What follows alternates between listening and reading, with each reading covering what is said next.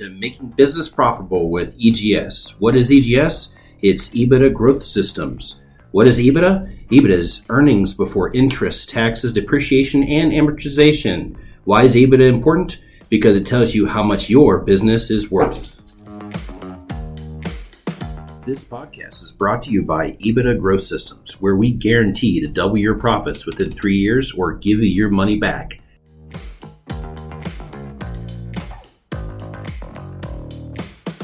So today, Dave, we're going to talk about COVID.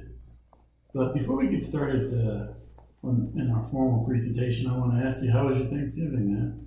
It was good. My wife, I've been blessed with a wife that can cook like nobody's business. Of course, a lot of families weren't able to get together this Thanksgiving and just enjoy each other. And there are some that did, right? But it's I deep fried a turkey, man. I got that smoker and all that good stuff. But all my kids, they wanted me to deep fry the turkey and not smoke it. Very nice. Well, Carolyn and I are a little different. The girls weren't home. Jazzy baby, who lives in Chicago, is just really not willing to travel because of COVID. And then the little astronaut, they won't let her go there. She's under quarantine. So Carolyn and I went and got turkey dinner at Cracker Barrel. And got the barrel. It was amazing. They did a really good job. What did you get? What did you get at Cracker Barrel? Same thing you had. I had turkey, dressing, gravy, candy yams, macaroni and cheese. I mean, way too much food, and it was amazing. Oh, Wendy makes this sweet potato casserole with like brown sugar and whatever goodness on top of that. Just all the things. I think I became diabetic about halfway through my meal, and then we have a real estate agent that she still gives us pies. We bought a house from her 3 years ago, and she still gets us pies every year. Just amazing. Very nice. Shout out to Christine Cavalier. She's awesome. But this was a strange. This was a strange Thanksgiving. I mean, COVID has really turned everything on its head, and there are a lot of people that I know who like to go out to various restaurants for Thanksgiving. I didn't know that was a thing, but these restaurants aren't in business anymore. Yeah, one of our favorite places around here, Village Tavern. They've been in business for 30 years. Tried to make a reservation to go there a couple weeks ago, and that just had a note thanking all their patrons, and they're closing up after 30 years because they just couldn't handle what's going on in the economy. It's just amazing. It's decimated so many restaurants in the area. I think that might be the hardest hit industry. I mean, I think the airlines and the travel industry were also hard hit, but those tend to be larger businesses. I mean, it's the restaurants are small mom and pop, family owned, the best ones anyway, and many of them just aren't going to make it or haven't made it through this COVID. Yeah, it's been a pain. It's been a real pain. It's been painful to watch those area businesses really kind of turn way down, and at the same time, we have several clients that are just doing awesome in this time. Yeah, well, I mean, there are companies that are able to exist and or grow in the midst of this COVID virus. And I guess it really depends on what industry you're in. But what do you do as a business owner though when you encounter COVID? I mean, we have a client that's a construction client, and they do high-end construction, and their sales guy contracted COVID, and so they had to do the contact tracing or whatever it's called, and you and I were in that path, and so we had to go get our COVID test, and we had to quarantine, and it's to get caught up in it. Oh, I was talking to one of the manufacturers we work with, and they actually first thing to do when someone tests positive is they grab that person. They don't grab them because you don't want to be within 16 or 6 feet for 15 minutes, but they interview that person over the phone or Zoom, and they ask them, who did you come in contact with? They do a very thorough interview, and then they go back to up to a week and look at all the videos to see who was within 6 feet of that person for 15 minutes or more. They contact those people, and they have had up to 25 people quarantined at one time in their company. It's just extremely painful. Yes, and so imagine the financial impact then on a company that's going to be that diligent. Oh, and even if your business is great, if you can't produce parts or produce a product, sure. you can't ship and your revenue's dropping, and then customers are screaming for parts. And at the end of the day, a lot of customers don't understand a late delivery. Yeah. No, so that's what you do when someone. That's one thing that you can do is that kind of due diligence in terms of contact tracing and going back that far, looking at videos. Do you think the average small medium-sized company though can be that thorough? One of the reasons I wanted to chat about this is because I think a lot of people don't know what to do. I think the small to medium business, I think the first thing they do is they panic for a second. Yeah. I'll know we have somebody with COVID who they come in contact with, and then you talk, well, I can't shut down the whole company. What do I do? Yeah, I think that's it, right? How long should you wait to address it when you hear that possibly one of your employees has COVID? No, you got to address it immediately. As soon as you know, you have to talk to that person, find out who's been in a room with them at least within the last 48 hours. Yes. And get those people tested immediately. That's what I think. It's almost a disregard for profitability at that point. I mean, you have to take health and safety and make it a priority. Mm-hmm. I mean, without health and safety, you don't have production, you don't have product, you don't have profit, you don't have anything. So health and safety always is number one, right? I think it is, and I think the way that looks is, I'm working for a firm, and I find out that one or two people in my firm has contracted COVID, and no one in the company told me, and now I'm not feeling very good about this company anymore, and I'm a flight risk. Yeah, because you don't feel like they take care of you, or they don't care about you at that point. Yeah, so yeah. I think the first thing you want to do is identify the problem. I think then you need to drill into the problem with that person that tested positive, find out who they came in contact with, take those people. Now, what I've heard, I'm not the CDC, but what I've heard as far as guidance, if somebody's within 6 feet of you for more than 15 minutes or more, they're specifically at risk. So even if they have a mask. Yes. Good. Well, I mean, I've heard and I've read studies that say COVID is airborne for a certain amount of time.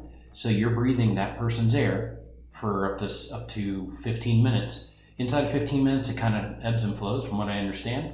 But that 15-minute barrier is critical. Yeah. And from there, you move forward and you test people. And if people test positive, then you go another layer.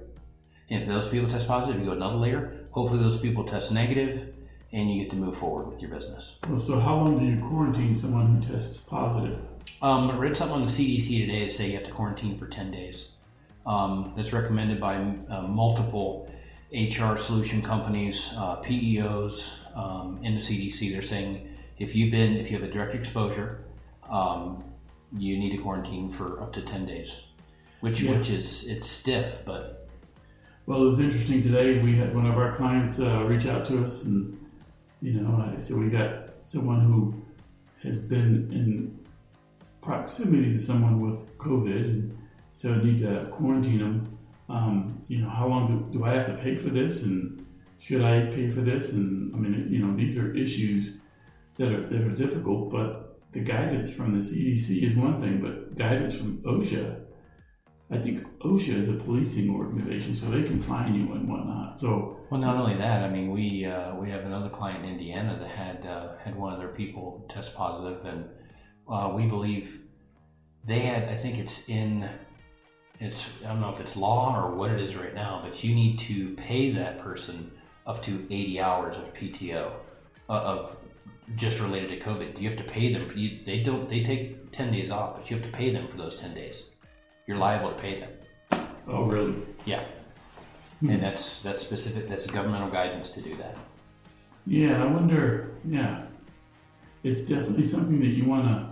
If you have access to legal counsel from an HR compliance standpoint, it's a good thing to reference that because at this point it's not if, it's when someone on your team, assuming that you're a business that's able to exist in the midst of this COVID, it's only a matter of time before someone or some people on your team get COVID, and you're going to have to deal with, how long are you going to quarantine them, and are you going to pay them? Right. I think with CDC guidelines, the one client I'm talking about, they reached out to their PEO and their legal team, and their legal team says you need to pay those, and you can't make them take their own PTO. So you need to pay that person for 2 weeks. It's one of those things tied to the PPP or whatever that arm of business is, that guidance is there. Sure. And if you want to go against that, definitely seek legal counsel to make sure you're not liable. But if your employees are important to you and they can contract COVID, it's wise to take care of your employees so they can come back and take care of you, right? Yeah. So, as an attorney, when I kind of work myself through that, and I ask myself the question, well, what happens if I don't address it? What happens if I have one or two people on my team in my company who contract COVID, and I say, if you don't come to work, you don't get paid, and this too shall pass, don't worry about it, it's not a big deal. And so they come and they become a super spreader, and so I have 10 or 15 people in my company, and then the worst case scenario, someone actually dies from it. It doesn't take me 2 minutes to see the legal liability there. Negligence. Mm-hmm. It's just gross negligence. Yeah. Everybody knows what a big hot topic this is. You have to address it. You have to address it head on with your people, because your people matter. Without people, business doesn't happen, right? Yes, I think best case scenario, you have a civil case for negligence.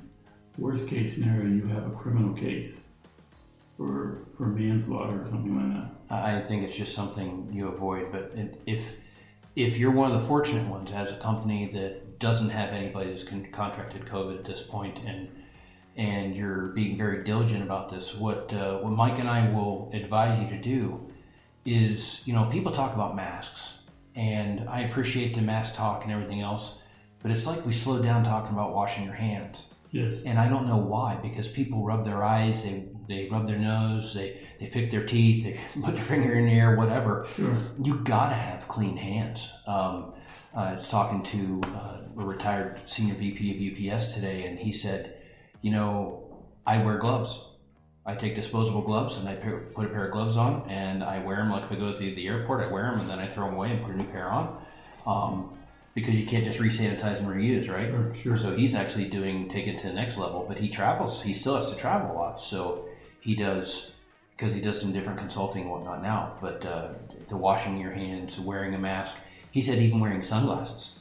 He said because you're protecting your eyes. You're protecting. You can't rub your eyes. Right. So how can you be too careful? But I think as a business owner, really preaching to wash your hands, make sure you don't rub your eyes. Make sure you wear your mask.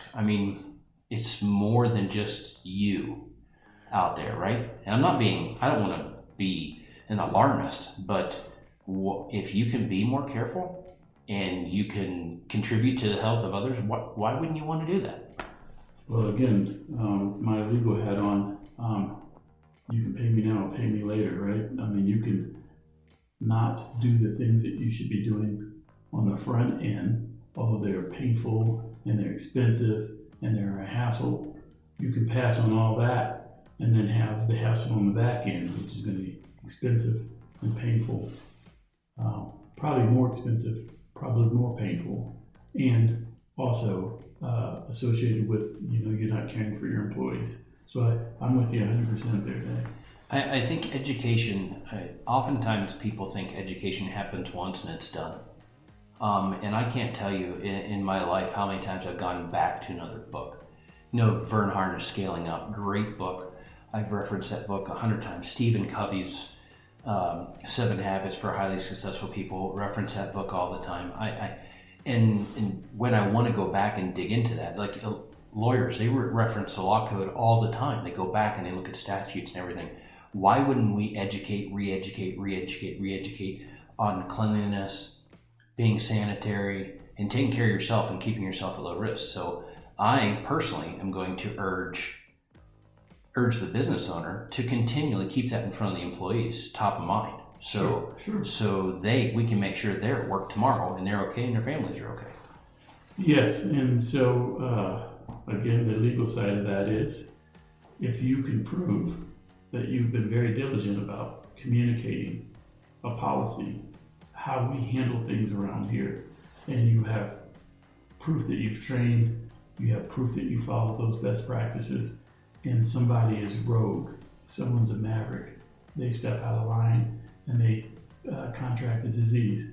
Now you have a way to protect yourself because you can say, hey, these are our best practices, and they just didn't follow our best practices. So, yeah, I just, like I said, I'm not an alarmist. In fact, I'm almost anything but that. But when it comes to health and safety of employees and people and loved ones, I put that at the very top of the list. Mike and my heart breaks for companies that have been destroyed by COVID. We wish them well in future endeavors, and hopefully they're able to start something else and get it back. We look forward to this coming to fruition and getting through this COVID season.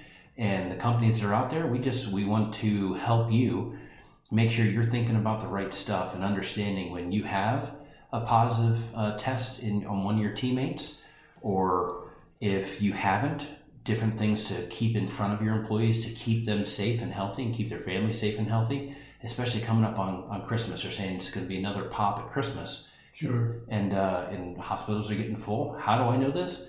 My daughter's a nurse, and she's a surgical nurse, and they pulled her out of the surgical area, and they put her on a floor for COVID. So 100% of her patients, every night she works, are all COVID because it's too full. So she has to be there all the time. My son-in-law, he's a police officer, and good days for speeding because he doesn't pull people over unless he absolutely has to. But they're trying to be very, very cautious because this is real and it's serious. And hey, it's more than this whole country, political system, this whole thing. It's not about one of us, it's about all of us. And if we can just come together and take care of each other and take care of what's important, I think we're going to wind up in good shape. It's going to be a tough season, but we're going to wind up okay. I guarantee it. Right on, Dave. Right on, Mike.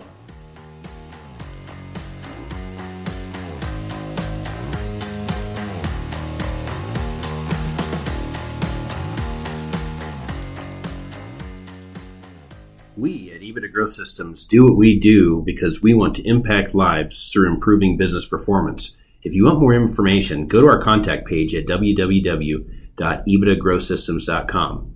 That's EBITDA growthsystems.com.